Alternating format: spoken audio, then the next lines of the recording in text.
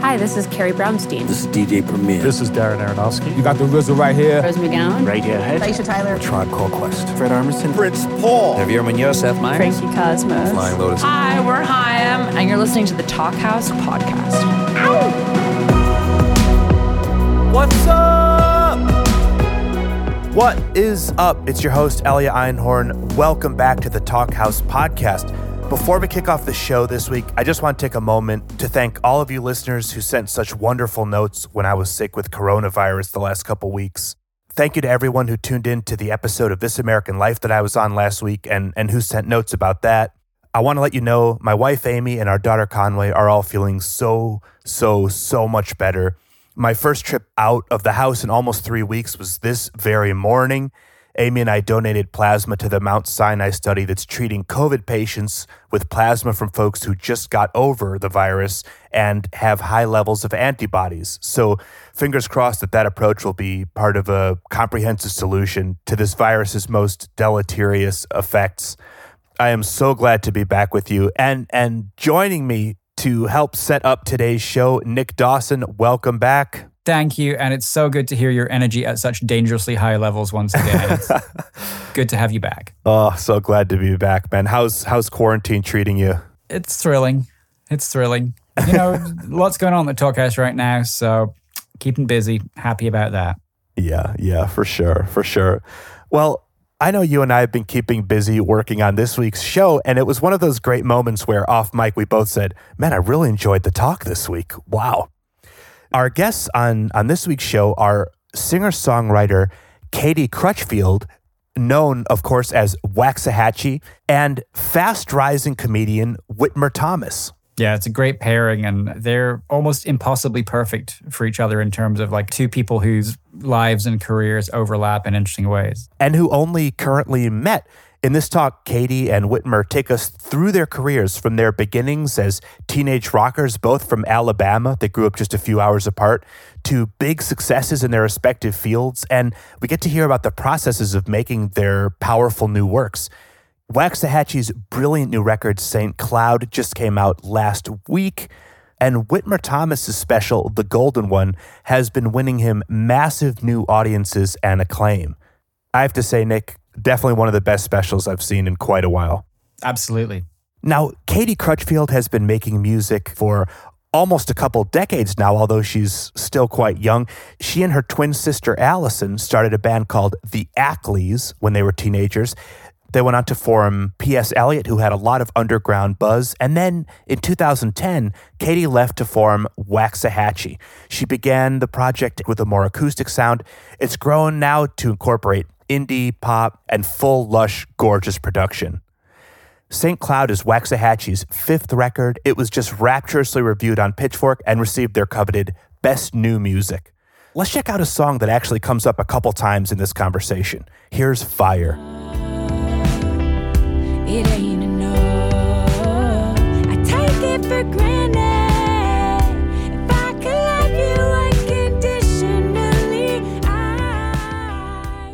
Such beautiful stuff, huh? Yeah, that's lovely stuff. And as we touched on before, this is such a great pairing, such an instinctual pairing. These are two Alabama artists. They're huge fans of each other. And their bodies of work have this, as they say, this weird kismet connection. Now, Whitmer Thomas is a fast emerging comedian and musician, and he sort of came up through UCB in LA. There's a great story in the talk about how he went there with the promise of a job that never materialized, but he really rebounded brilliantly. Yeah. He kind of comes from this skateboard scene where, like, again, in the conversation he has with Katie, he talks at one point about ditching his band because he decided he wanted to do comedy and skateboarding videos. And, you know, he's definitely taken an unusual path to comedy success, but it really seems to be working out well. And he's open for such acts as Bo Burnham and Dimitri Martin, two alt comedians that he sort of has this definite overlap with in terms of just an unusual voice and being almost equally in the indie world in terms of music as he is in the world of comedy.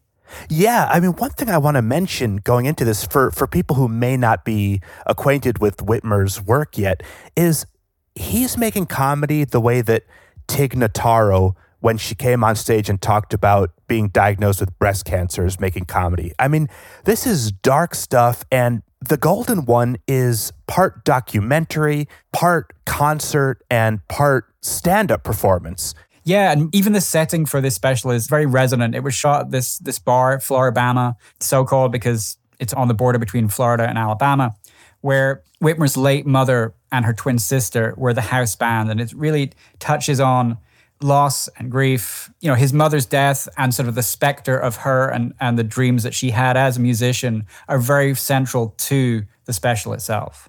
Whitmer is very comfortable staying in uncomfortable moments in this special, and he has written a whole album of songs, most of which are incorporated into the show, called Songs from the Golden One. You can buy that as a standalone record, and it's really interesting. He's really taking influence from bands like Joy Division, Pulp, John Mouse. This is some weird stuff, and to give you an example, I want to play a clip of the song Partied to Death, which is quite self-evident. This is him talking about why he could not party because his mom drank herself to death. Check it out. Supposed to be chilling, but I'm just thinking about you guessed it, my mommy. Mommy also had a drug problem that contributed to. Nick, that really gives you a taste of Whitmer's sensibility here. Yeah, absolutely. No, it's really cool when somebody with such a distinctive voice comes onto the scene.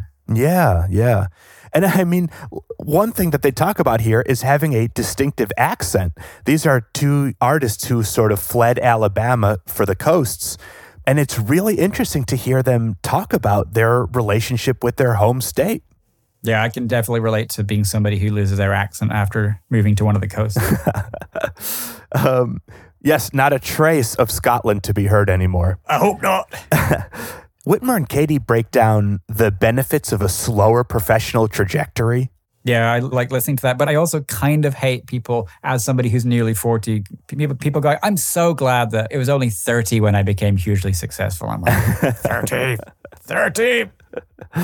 Or the 50 and 60-year-olds are going to hate me now, so I should just shut up. We're all aging backwards in quarantine, Nick. Yeah.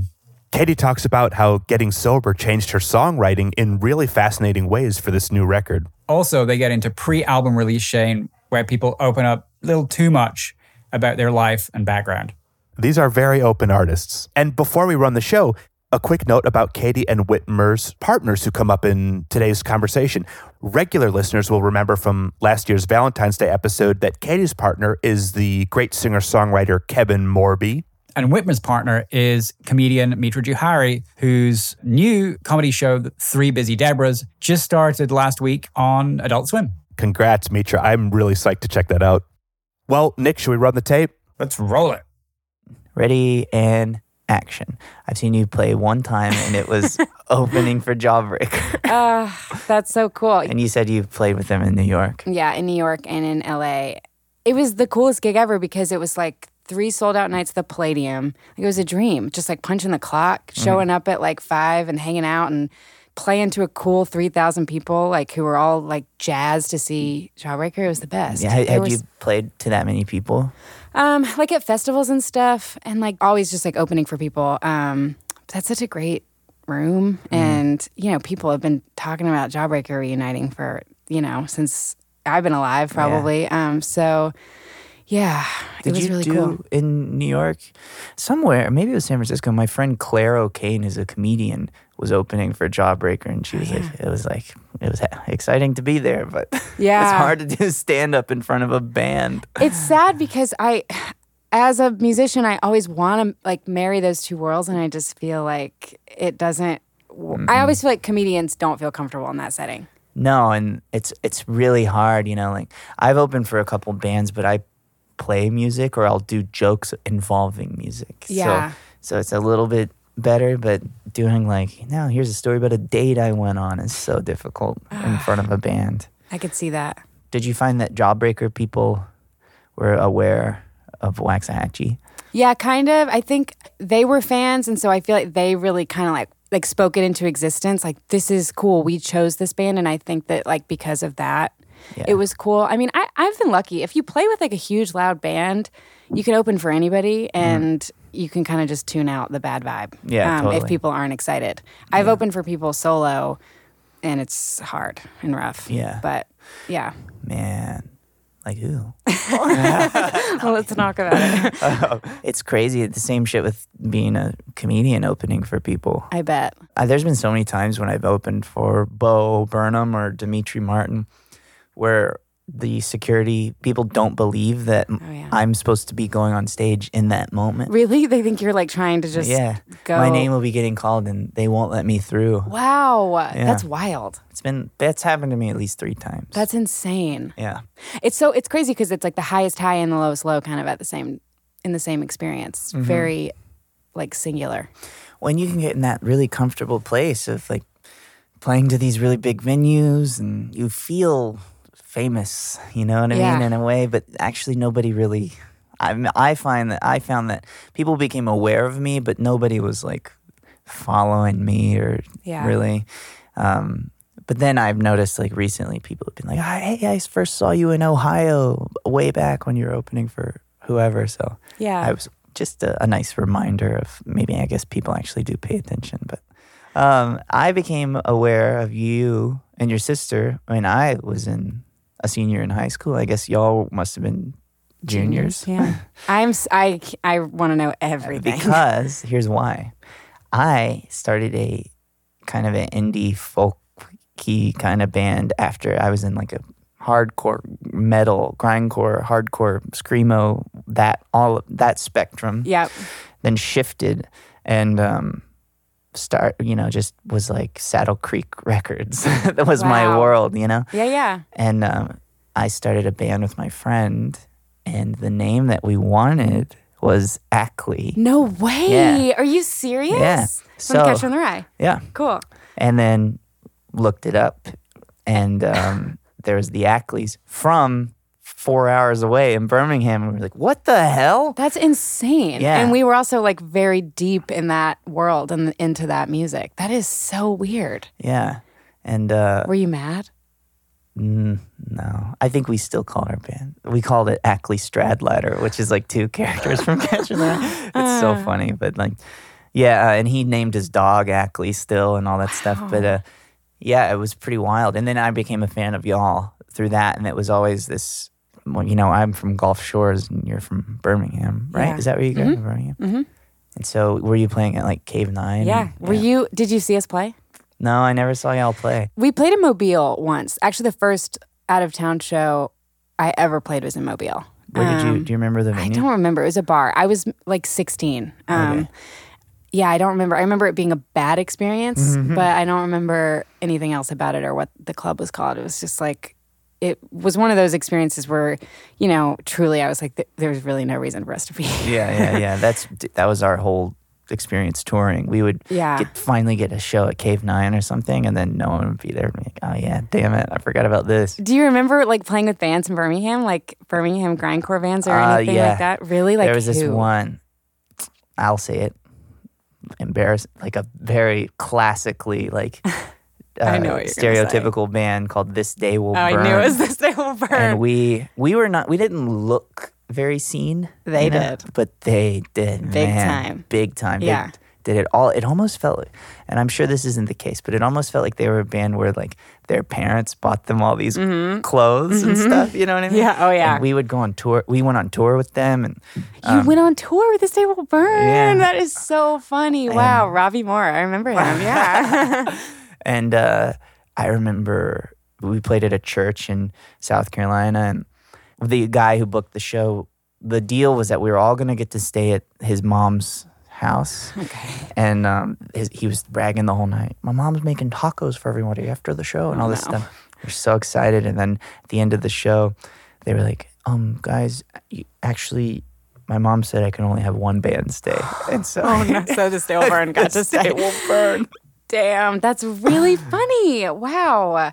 I remember when I kind of came on the scene in Birmingham, like This Day Will Burn was the biggest band by a long shot. They would like pack out Cave 9, like line down the street. It was like such a thing. I feel like maybe this is just because I'm Southern and it was my experience, but I feel like that kind of music really spoke to the Southern male audience For like, sure. in a huge way. I don't know what it was though. I don't It was either. all lightly Christian. I know it was. We were not Yeah, part same. of that Christian. But I played a lot of churches, definitely. same. Yeah. Isn't that weird? You never were you weren't did you were not part of that scene? No. I wasn't raised religious really at all. But I mean, being from Alabama, it's funny. I remember one time this band from California, this band Ceremony. Do you know that band? Yeah. They came to Birmingham, like, forever ago and stayed at my parents' house. And I just remember they all got there and they were like, it's insane how many churches that we passed, like, on the way here. And I never really thought about it before, but I was like, oh, yeah, they're, like, everywhere. Yeah. Yeah. It's wild. And the only way that we would often be able to get shows is if we said we were Christian. You would lie? Sure, yeah, I don't care. Or they would make us pray before the What? guy who booked the show at the church would be like, all right, before we go on tonight, everybody pray. And then we would go on, and my older brother's band, the singer would always say something like, this song's about fucking having sex with Satan or something like that. Yeah, and then totally. he would just, it was funny. But seems like you had good taste all the way. Yeah. Pretty cool taste. Yeah, Allison and I were just like bragging about that so hard in like the most annoying way the other night when we were at dinner with our two partners. Because they were talking about like, I can't remember what band it was. It was like Fat Records or something. Like they were talking about like loving like Rancid or something. I can't remember. And Allison and I, they were like, did you guys like, were you into that? And we were like, no. We didn't have any friends, but like we loved the Velvet Underground and like Guided by Voices. Those were like our two favorite bands when we were starting to play music. That's cool. We kind of dipped back in like as we sort of started to play out and like became a part of the scene that all sort of loved Rancid and NoFX and those types of bands. We would sort of like entertain it, but yeah, we weren't really into bad music. Like not really. I mean, yeah. Yeah, I had to go in deep. I had to get into it. Like if I liked Rancid, I had to have a mohawk or whatever it was. You would like fully commit to the identity. Fully. And then it wasn't until I got so burnt out on scene kid stuff, like hardcore scene kid, that This Day Will Burn kind of vibe. Yeah. Then I dropped it all after that and kind of, I'd say that's when I started to get into music that had some longevity and wasn't so involved in like the fashion. Yeah, but it took me feeling a lot of shame about who I had been or right. Because the Ackleys, like still now, there's not really any, to me listening, it doesn't feel embarrassing. Like that makes one of us. But if you listen to my music at that age, it's embarrassing. Really? Yeah. I would love to hear it. I want to show you at some point, there's this documentary that, I mean, documentary is like a really generous way of describing it, but this guy in the scene in Birmingham made this like short documentary about the Ackleys when we were like all 16, and it's incredible. Like the accent alone, like it's crazy. Like where did it go? How did my voice change that much? Yeah, I can like barely understand myself. It's so thick. Isn't that weird? Yeah, there's a video of me when I was 14 where I'm encouraging my friend to ollie off of a loading dock on a skateboard, and I go, just don't be a little bitch. I'm like, what the fuck? That was something about your special, which I also want to talk about, that I love so much. And it's just like so our humor, like just because of the accents, it's so good. Like all of the like subtleties and nuance and the different types of insane Alabama accents. It's so funny to me. What the hell? I hate it in movies when everybody's doing the Southern accent that people do. Is like, I do declare a long time ago there was like that doesn't exist. I know. It's like the accent in the South mostly sounds like people's heads are about to spin off their body. I know. It's so funny. It's like it just sounds like everyone's head is like smushed or something. You know, it's weirdly like elegant the way it's portrayed. But so when you were in the Ackleys, did you think like, this is it? We've made it. I don't know. We're going to make it in some big way. It's funny. So, like, my memory of the Ackleys, like, the mythology I have around it is, like, we were the biggest deal in Birmingham for, like, a hot sec. Everyone loved us. We, like, could pack out rooms. We won a BAMA award, which is a Birmingham Area Music Award. Went to the ceremony and everything. Won Artist of the Year. My mom still has the trophy.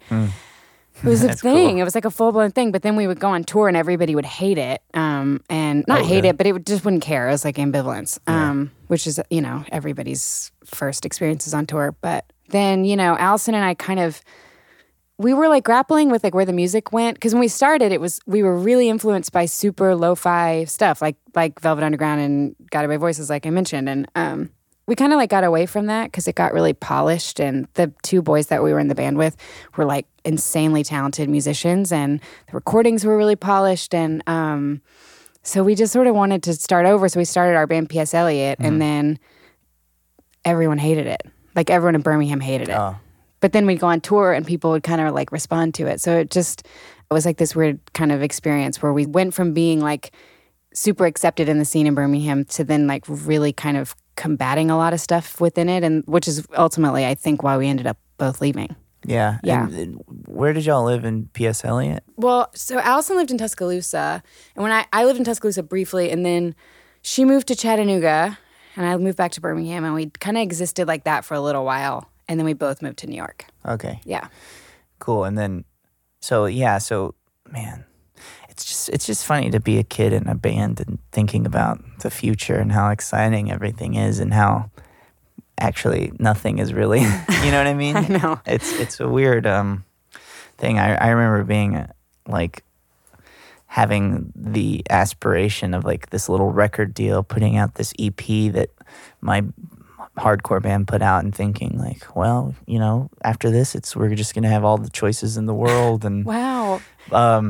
then actually thinking about it and realizing, oh, this is just some kid in his mom's basement who's like putting this album out for us. It doesn't mean anything. Totally. It's really cool, and then what I was thinking about recently is I quit the band. We all quit, me and all my other 17-year-old friends when we were 17, and or maybe 16, but our drummer was 23.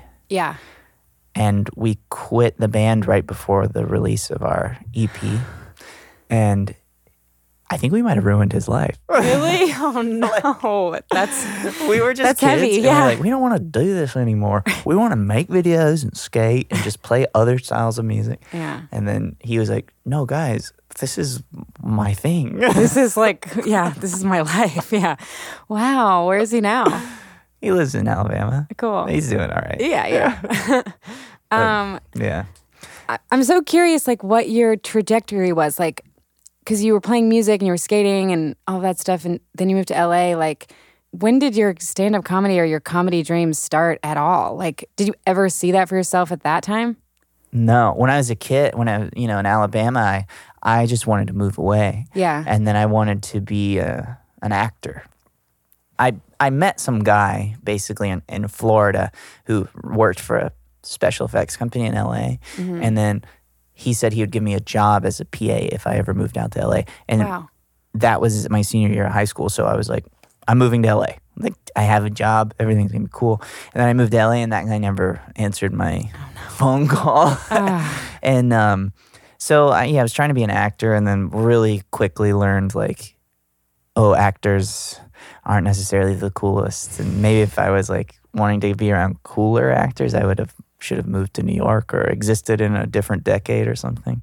So I started doing comedy at UCB, and then through that, I started a show with my friends called Power Violence, and then started doing stand-up in that show. And then, but we were in a band that was called Tooks that would play all over LA and just kind of California, part of that kind of garage explosion scene, like Ty Segall and that kind of group. Like, we would play with bands adjacent to those guys who were doing really well. Yeah. But nobody really took us seriously because we were such idiots. We had a very Alabama vibe to us, and it was really, because it was 3 guys from Alabama and then a guy from California. But, we would goof off on stage. We'd talk way too much in between songs. And there was nothing mysterious or cool about us. Yeah. And I think some bands that we would play with really hated, like, our personalities. Really? Yeah. And we didn't have a cool aesthetic. We just didn't know how to be professional. Yeah. And so in a way, we just dropped our instruments and started comedy. Yeah, and then that was like almost 10 years ago. But Were they like the guys in Tux? Were they like guys that you grew up with? Oh, cool. they were the guys who were in the band with me. Say Your Last was the name of my like screamo band. Like, really? Say Your Last, yeah. That's amazing that was the name. And also that you guys have been friends that long and you're all still friends now. Yeah. Wow. And we all live out here still. That's so cool. Yeah. It's pretty cool. Yeah. Yeah. But we all do kind of different things. Then me and Clay, my like creative partner, still work together all the time. So when did P.S. Eliot end? Well, it's so funny that you say that you guys all quit the band and like the week of the EP or whatever, like that's basically what happened to P.S. Eliot. Like the guitar player quit the band about a month before our second album came out. And we had been on like a really nice, steady kind of uprise. And, you know, it was all super DIY. Like we would set up our own tours and stuff, but people would really come out and like we're really starting to respond. And that, you know, was super steady. And we were about to put this record out. And then he sort of just like up and quit. And it sucked. So we ended up kind of shifting the lineup around and stuff. But the magic of the original four of us just was kind of gone. And that was right around when we moved to New York. And I was really kind of becoming self-aware enough to realize that I just don't work well in like a group setting like that. I was writing all the songs for P.S. Eliot, but it was kind of naively treated as a democracy. Mm-hmm. And I was constantly fighting with everybody about stuff because I just had such a vision, you know, and I just didn't want to share that kind of control. So I was like, I'm going to start my own project. And pretty immediately after P.S. Eliot went like straight into focusing on Waxahatchee. I know that you probably explained the band name, That's but okay. I feel like maybe not to some people. What was that something that you were thinking about for a long time, naming a band Waxahatchee? No, not at all. Well, so Allison and we grew up in Birmingham, but then my parents always had a place that forever was just like a little double-wide trailer on like a giant lot on this lake in Birmingham, and it was on Waxahatchee Creek. So my whole life, like, I've been saying that. Same. Yeah. I've been saying it my whole life yeah, too. Really? Yeah. Oh, that's cool. Yeah. That's amazing. Wow. So I wrote the first batch of songs there and kind of was using it as a placeholder name, and then I just got like really attached to it. And it's been cool because in every album, like, you know, that I've been doing the band for like 10 years now, and on every record, I mean, it just is the one common thread, like that as the setting, as I like flash back to like my childhood or my like teenage years or whatever, like it always like comes back. So it's been weirdly like it's like stood the test of time as the right name for the band. Yeah. It's great. Cool name. Thanks. Yeah, that's the same thing that kind of happened to me. It's a scary thing, you know, to go alone. I mean, I was excited, you know, I think that fear kind of, for me at least, propelled me to really take comedy and everything seriously and really I didn't have anybody else to rely on, you know, going by myself after my sketch group ended. It was I kind of encourage everybody, you know, to try to be by themselves. I remember a long time ago reading something from Chris Rock where he's giving advice to artists, and he said, you know, if you can, try to make things alone. Don't rely on other people too much.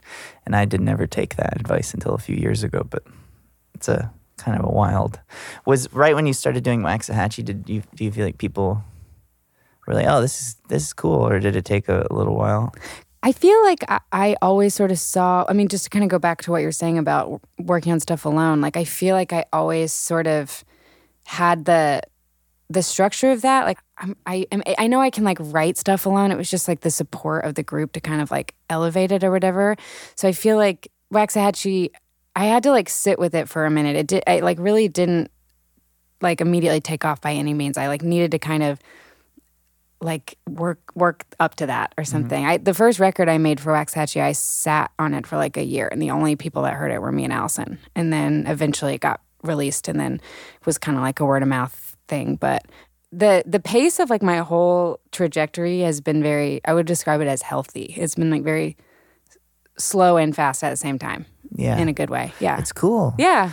It's like, it's nice that you don't become, I mean, probably telling your 21-year-old self this would be impossible, but it's like, I'm really grateful that nothing started to work out for me until I was until I was 30. Yeah. Like, and it's also cool. Like your new record, in your 30 is like, it feels like this is the one, listening to it. Oh, cool. And it's so much more grown up, and it almost feels like your voice is like final form. You know what I mean? That's like great. in anime.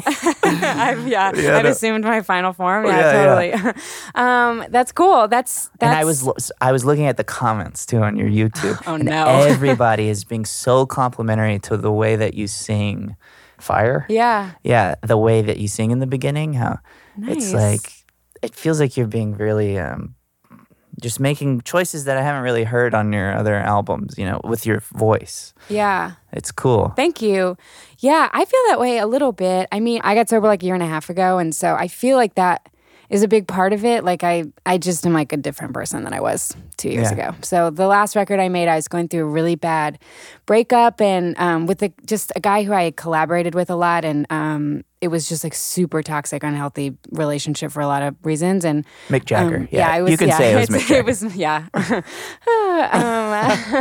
it was wild. And that record, I love it so much, but it's super claustrophobic. It's like so raw and like emotional, and just there's all this like atmosphere when you hear it. It's like, oh, there's no space. And I just knew kind of right as I got sober at the end of the like record cycle of that record, I was like, I don't know what I want to do, but I just want to do something completely different on the next one. So it feels like this one has a lot of space, a lot of perspective. It's different than anything too. Yeah. I think that this is I think your music, I can hear it in a lot of young female artists, like how it's inspired people, but I think this one is I think it will inspire people from the middle of nowhere in a cool kind of way. Your music has always been hip and cool, and I think it's like cool kids who went to Amoeba or whatever rough trade, in New York and LA, but now this album is very accessible, and I think your music has always been accessible, but this one is like, it feels almost like it just makes sense for somebody to be from like Alabama and singing this when they're 30 years old and they've had all these bands and all these different ups and downs or whatever. You know what I mean? The way that it's composed is really cool. Thank you. That's very kind. That's very, very kind. But no, I really appreciate it. I love not to just jump straight into it, but like I love like your special, I think for a lot of reasons. I really related to it, and I feel like part of it is because I'm from Alabama, and I just like relate to so much of the nuance and the complexities that you sort of are able to touch on about being Southern, like all the stuff that we sort of, as people who grew up in the South, who now work in the entertainment industry or whatever, like live on the coasts, all that stuff, like that we sort of wrestle with, and that it's a lot. There's a lot going on. It's weird, man. My whole time being out in LA, I was making comedy as part of like an alternative weirdo comedy scene that I felt like people in big cities understood. Yeah. Like Chicago, New York, Philly, LA. But it wasn't until the last few years that I was like, I really want something that hopefully everybody will be able to enjoy, Mm-hmm. And so I hope that people are able to watch it from the middle of nowhere, and I hope that like parents can watch it and all that kind of stuff and get something out of it. Yeah. When I watched it, so I saw Whit's special a few nights ago at the premiere of it, and I honestly, I feel like my immediate thought when it ended was like, there's like 50 people I can think of that I want to text right now and tell them you have to watch the special for different reasons, because I feel like it's obviously so funny and you're so funny, but I feel like it's emotional. It like really touches on so much like family stuff and like addiction stuff and identity stuff. And it's really something. I really feel like I've never seen anything quite like it before. And I have so many questions about it. But one of them is, do you feel like because it's so personal and it's so heartbreaking and just goes so deeply into things that, are shared experiences like loss and codependency and addiction, all that stuff, like, do you feel like you're now going to have to field a lot of people's stuff? Like, do you feel like people are going to come up to you and they're going to be like, I love you, I relate to you so much because of this, that, or the other? Yeah, I'm happy to. I think I already do. I've been touring, doing this Golden One show for a few years, and it's wild, It's been, it used to be that I would do the show to maybe 20 people, and a couple of those people would say something really nice afterwards, and their parent died or their friend or they're an alcoholic or their parent was an artist in some way or something like that. But then, I've kept doing it and kept doing it and kept doing it. And more people have started to come to the show. And more people have started to send me like these amazing DMs or come up to me. And, somebody came up to me the other night and said that their husband had just died. Wow. And or like a year before, and he was a musician, and her 11-year-old son just started playing guitar. And then watching my show gives her like some type of hope that maybe he'll be able to do something for his dad in that kind of way. I didn't think about any of that going Really? into this. I just was desperate for something, you know? So I just wrote about all I really knew, or what I was really going through at the time. So I hope that people connect to it in that way, because that's, I think, who it's for. And I think it's similar with, you don't think about it with stand-up as much, because I'm just trying to get people to laugh and be silly and stuff. Mm-hmm. But it's like there is a musicality to the show, I guess, in the way that you learn, I guess, a little bit more about me than maybe a lot of comedy specials. So I hope that people connect. I always joke that, like, my girlfriend Mitra's fans come up to her and they're like, "You're so funny and I love your writing," and all that stuff. And then if someone comes up to me, it's usually someone who's like, "My mom died and I appreciate what you did," or something. It's like it's a different thing, but I welcome it, and I think it's cool, Yeah, it's literally the same with me and my boyfriend. Like, it's always like people like, "Morby," and they're like, "I love, your shit, man." And then for me, it's like, I'm going through a breakup, and like, I just like, your music is like getting me through. It's like that. It's the same. I think you got to be ready for that. I'm with ready. this one, I'm ready. this is going to be even more. I think also the spectrum of the types of people who like your music is going to like change, and I think the demographic is going to broaden out a bit in a cool kind of way.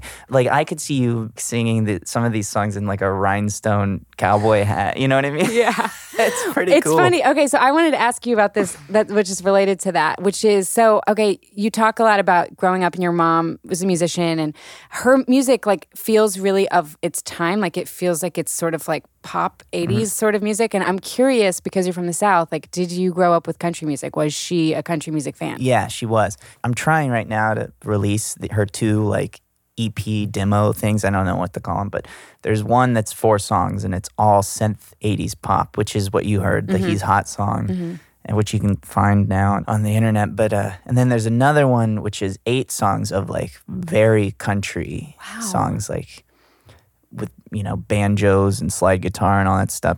By the time I was able to kind of understand genre, my mom was playing more country inspired stuff. It was more like sad, folky country music, kind of similar to kind of the stuff that you're playing on the new album. But something that I always joke about is like, if somebody broke up with my mom, like her boyfriend broke up with her, I would hear her that night just hitting her piano going, "Why'd you break up with me?" Oh my God. Like, trying to come up with a new song. Me, if I ever have a kid, that's literally what's going to happen.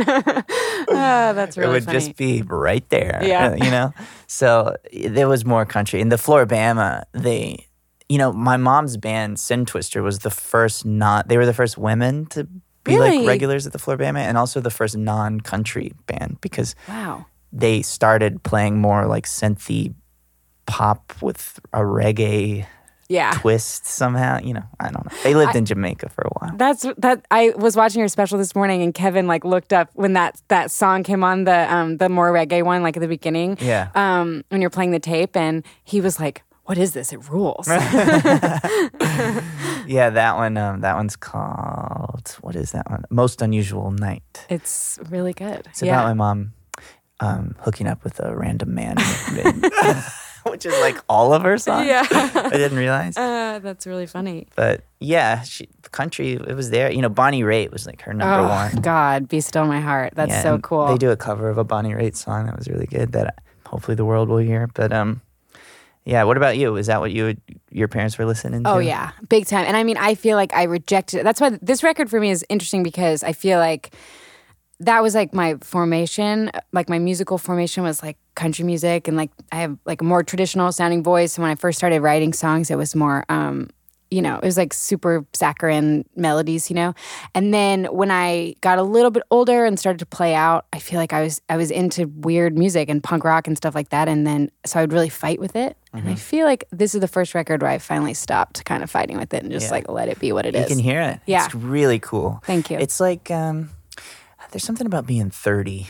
I know. I don't know what it is. It's like an ease. It is. It's Yeah. like, especially when you've done it. You've like been around for years and struggled, and it's like I'm 30 now. I just want to be myself. Like Totally. let it happen.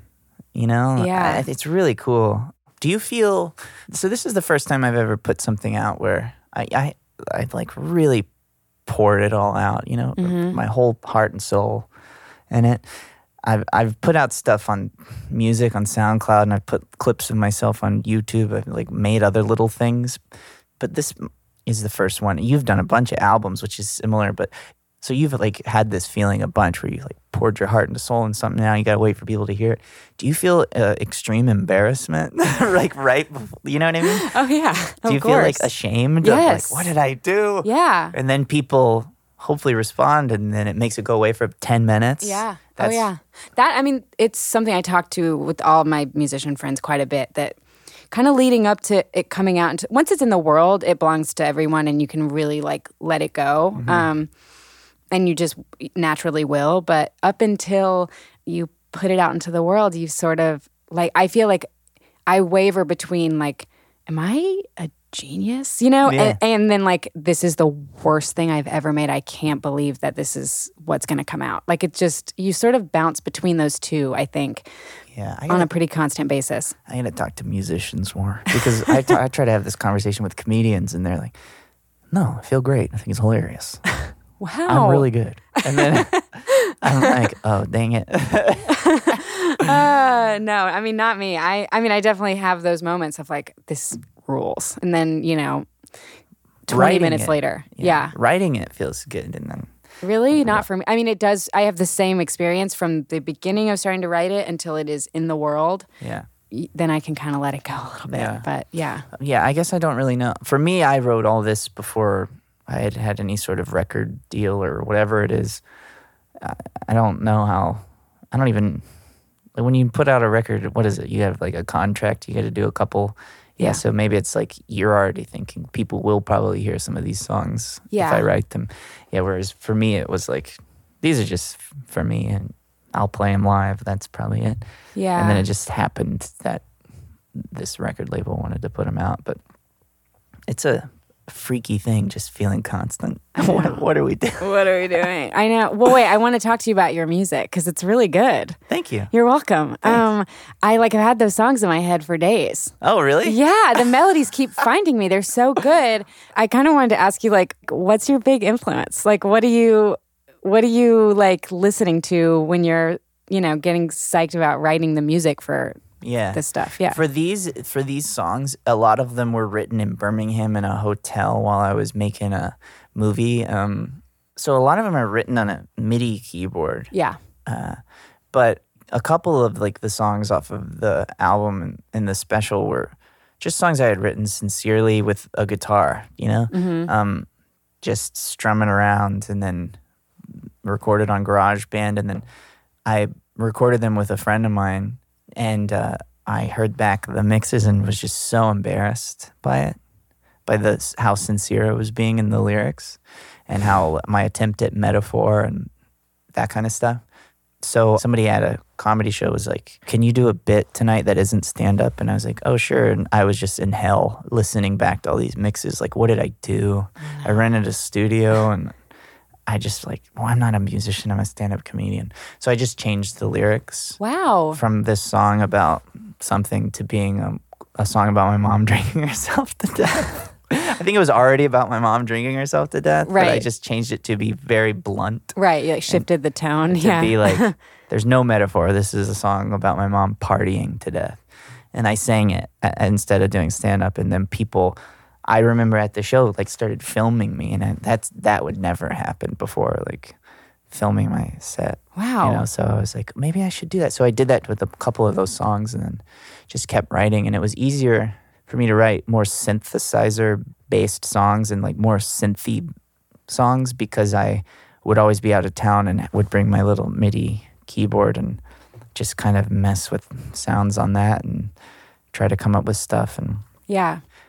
you know, and also I would do an impression of John Mouse a lot in my stand-up, which is like Really?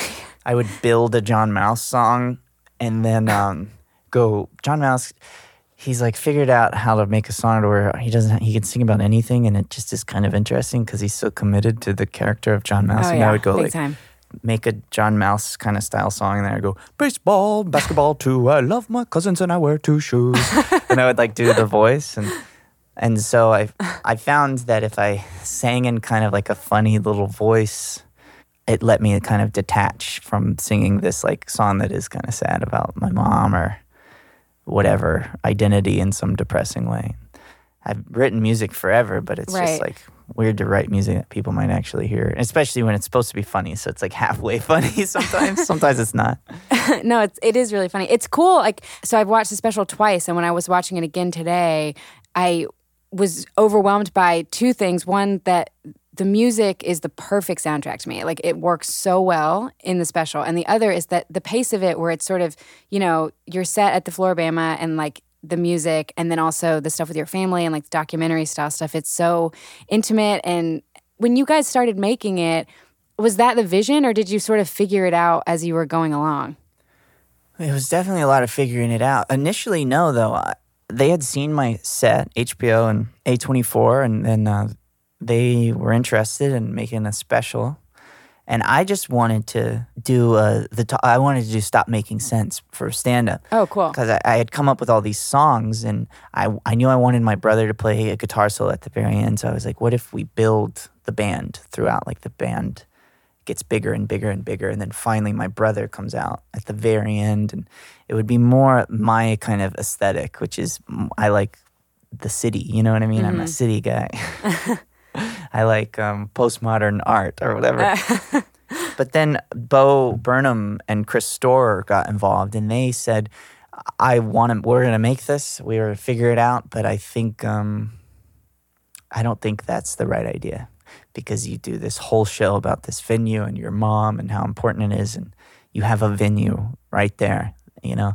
And I said, if I went back to the Floribama to film this, it would mean I would have to talk to my aunt. Yeah. And I don't know if I'm ready to do that yet. Right. And then they said, I think that this would be the opportunity to do it. And How long did it take you to warm up to that? I mean, pretty quickly. I think Cool. that I kind of immediately knew that they were right. And it was like 10 years or something that I hadn't spoken to her. And I was like, oh, what am I even doing? You know what I mean? Like, Yeah. I have this person like walking around who looks... she's my mom's identical twin, and it's like she looks and sounds the same way, and why am I like she made some really stupid decisions and hurt me in a big way, but she was kind of going through a grief that I could not imagine, like watching yourself die basically. Yeah. You know? So Of course. I was like, I mean, you get it. So I was like, yeah, I might as well figure that out. And it was terrifying. Yeah. That was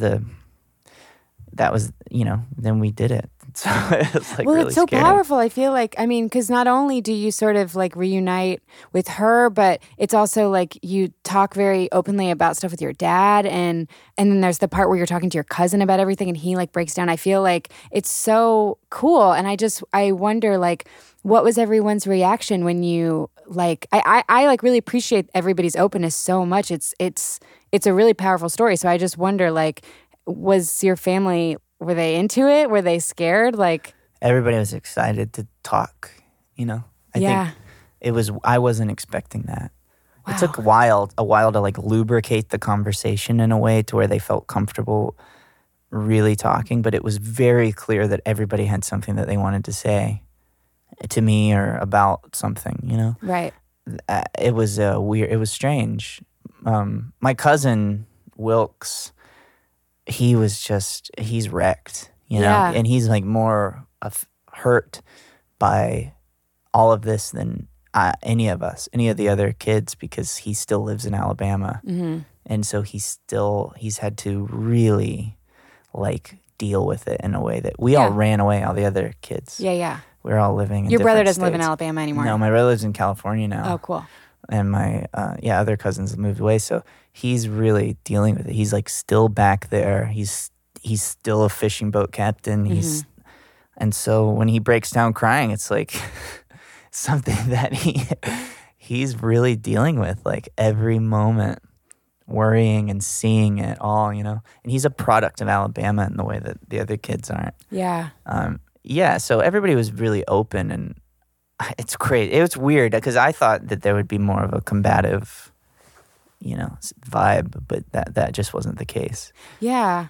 It was kind of difficult to get my aunt. My aunt was like, I don't want to go on stage. And then we started playing together. We spent like 2 days. That's not in the thing, in the special, just jamming. Mm-hmm. And then she started to have a lot of fun again. Yeah. She hadn't played guitar or anything. Since your mom passed away. Wow, that's so crazy. Yeah, you can tell, like, she, at the end when you see her on stage, that she's like having the time of her life. Yeah. You know, it's cool. She did. And we cut the song short because we had to make this thing an hour long. But we played the full song. And like my aunt is like dancing and pointing at me. And you know, the way you do it is you do 2 shows for these comedy specials. And so like the first one, she's pretty stiff and just singing and enjoying herself. And the second one, she's like, woo! She's like soaking it up. Yeah. It's pretty cool. That is really cool. You know, I have to say, like, as I was watching it, I've like seen bits and pieces of your comedy, but I wasn't super familiar with your whole story. And so watching it, I was like, holy shit, there's some weird similarities here, because Allison and I are identical twins and we play music together, and we're from Alabama. There's some substance abuse problems thrown in the mix. There's like some family stuff thrown in the mix. I was like, wow, there's like some kind of weird kismet, like connection between what you do and what I do. I know, it's cool. That's why I wanted y'all to come.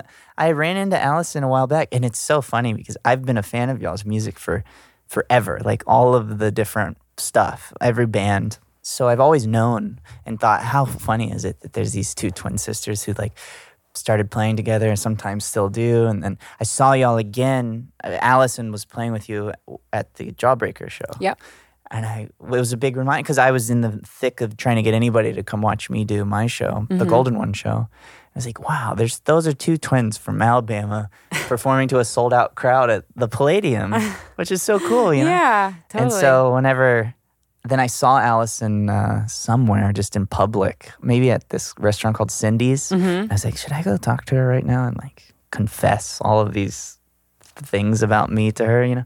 I think, no, I'll wait. And then I saw her again at a party where we were on the same level. And then I was like, oh, I'm from Alabama too. And I remember y'all from the Ackleys. And then when I got, you know, they're throwing this premiere, I was like, I got to figure out if the Crutchfield sisters will come. Oh, we were so happy. And also it's cool I was here. So I was how cool. Yeah, it was And you got to perfect. meet my aunt? I got to meet your aunt, and your aunt sort of psychically knew Allison came out first, which was great. She just like, you said, oh, this is Allison and Katie. They're from Alabama. They're twins. And she just looked at Allison and just goes, you came out first. Yeah. Which she did, which is so funny. It's so weird. Yeah. But yeah. One thing I wanted to ask is, and this is a question I'm sure you get all the time, but I find it interesting. When you're writing a song, like, for example, this new album, for the song Fire, you start with this crazy melody in the beginning. Is that something that you just have been going, Yep. you just been humming that around, or do you have these lyrics and then this because when I'm writing a melody, it's like, I am big and I have a lot of shoes. A lot of the stuff I do is slappity doo. It's like there's no cool singing.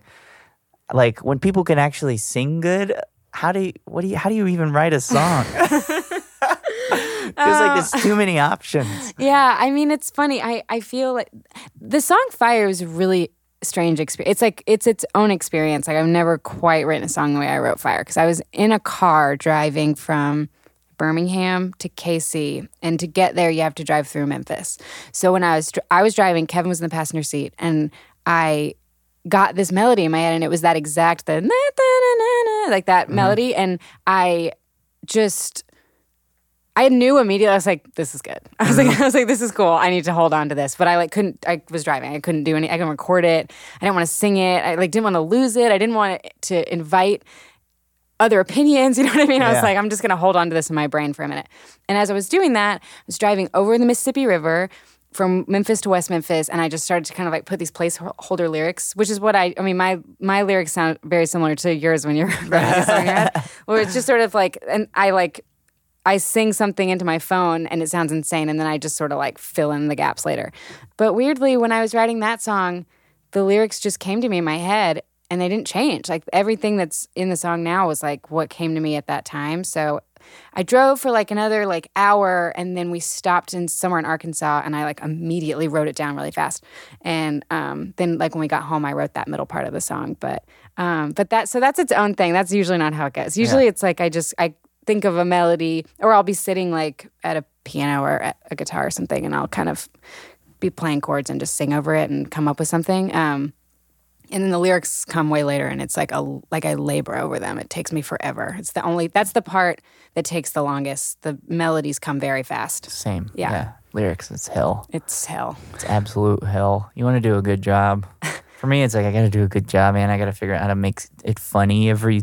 Yeah, that's even harder. You like have another like layer of it. I have a theory. Though. What's that? If you were to sit and tell a 10-minute story about what fire means to you, when you have a couple different little stories with nice little tags, and then you sing fire, and people can understand very clearly what you're saying, so maybe you project the lyrics behind you, people would find things funny. Yeah, probably. Yeah. About the song. Totally. I think every song is a comedy song if you explain the hell out of it right before you sing it. Totally. Like, I could see that. Yeah. Yeah. That's why maybe comedy music is a scam. It's a scam. It's cool. I feel like just even through like talking to you right now, I'm like, I think about like me explaining my songs, and I've just like explained them to death over the last like few days, and I just like walk out and I'm like, I just sound like an asshole. It's so serious. It's so like heavy. You know what I mean? And I love it. I feel like it's cool like to bring comedy into it. I think is like, you know, it's a nice break. Well, yeah, I don't know. I think people like that kind of stuff. I think that people like hearing about how songs are made, and I think like people like hearing about people who they think are like successful being poor. Yeah.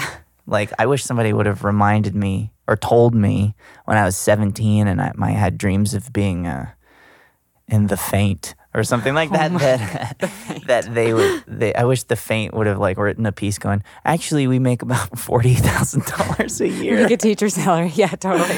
We're not famous, even though it seems like we are when we're playing to like a 300-seat room. Totally. We're actually not. We're doing fun. Okay, I guess. Yeah, indie rock is a scam. The best it's ever gonna get. Right. Yeah, it's a scam. I wish somebody would have told me that because it's tough. It's tough. It's really hard. I know. And like a record deal is really exciting, but it's not like there's this like TLC, the band, the group TLC interview from the 90s where they explain how a record deal actually works. It's the coolest thing. Like, and that's a big record deal. Oh, yeah. One of those fancy ones. What do they say? They just talk about, well, you get $1 million record deal, but then this goes to this, and then this, and then you actually have to tour for 2 years to pay off this, and you don't actually ever make any money. Yeah. Unless, until that's all paid off, and then you get the thing. Like, and then they stop. I was, through doing comedy, I had a conversation with Mark Hoppus from Blink-182. Wow. And he was talking about how Blink-182 is like one of the last bands to ever get like a record deal in the way that they are romanticized, right? You know, and even then it was 3 years of worldwide touring to just kind of break even. Yeah, totally. I mean, yeah, not to complain, but yeah, it's insane. It's like an insane amount of work. I feel like the music industry was the same for like many, many decades. It worked the exact same way. And then now in the last 10, 15 years, it changes like every year. Where like what the stuff you have to focus on, the stuff that matters, how you actually make money. It's just like with streaming culture and all that stuff. I mean, I could talk about it forever, but it like just keeping up with like, oh, how do I even make a sustainable living at this? Is like constantly evolving. It's crazy. All my favorite musicians, I'm like, how do you guys survive? I have comedy, so like I get to go by myself. Yeah, totally. I know comedy touring seems like pretty laid That's where back. it's at. Yeah. And now I do music. I just played it. I have a guitar and maybe a keyboard. And those are my live instruments. And the rest is a backing track. So I'm doing karaoke, which that's just all I got. Like I can't tour with a band or else I don't make a living. But then I'm doing the same rooms that some bands are doing with 5 members of the band. And I'm like, how the hell do these people do this? Yeah, it's it's hard. I mean, it's funny. I am grateful for like where I'm at with it, just because like I feel like I'm in a position where I can do my project in a lot of different ways and play with a lot of different people, and kind of it's always new and different. I feel like you get to a point of success where, you know, it's very like pop and polished and rehearsed, and it's the same people every time, and the show's exactly the same. And I mean, you make a lot of money, but I'm grateful that I kind of have to slap it together sometimes, you know? Yeah, it's cool. Like it's like creatively, I think, very fulfilling. Do you find being a musician, because this isn't a new thing with comedy where it's like comedians are cool Yeah. and mysterious. and They stuff. are, yeah. And that's like absolutely not who I am. It's not true with musicians either, but Yeah, it's all I an know, act. but isn't it? Do you ever find like, because you're a pretty genuine person, you know, it doesn't seem like you're like trying to hide behind some sunglasses and a cigarette or whatever it is. Did you ever have the desire to be like a traditionally mysterious, cool singer person? I don't know. I mean, it's funny. I feel like with musicians and comedians, anytime I've been at an event where there's both, it's like people sit on opposite sides of the room, and like musicians just think that comedians are cool and comedians think that musicians are cool. It's like the grass is always greener. Yeah, but and then there's porn stars in the middle, yeah, and they're exactly. like, everyone connects. Bringing everyone together. Yeah. Yeah, I feel like yes and no. I always felt really confident, honestly. Now looking back in hindsight, it was probably only like a 1.5 year period, but there was like this very significant period of my life in the beginning of writing songs where I just really was a dork and had no friends and like was really lonely. And I feel like in that small chunk of time, I really developed this confidence and this voice. And so by the time I was really sharing my music, it was formed, you know, like what I was doing was born in a way, and it's obviously evolved because I was like 15 years old and now I'm older, but it's in another way like really the exact same. So I never really like felt like I wanted to have a persona. And granted, we all like self-mythologize. It's just like natural as for like a performer, you know, but in a way I just feel like I've always tried to just be myself. Same. Yeah. Yeah, I think the same for me. I think I'm lucky that people are, if they just now are finding out about me, it's probably good they didn't find out about me a long Same. time ago. Yeah. You know, like, it could have been bad. Could have been kind of weird. Yeah. But I think new people are going to find out about you because of this album. I feel the same way about your special. I'm like, it's all gonna happen.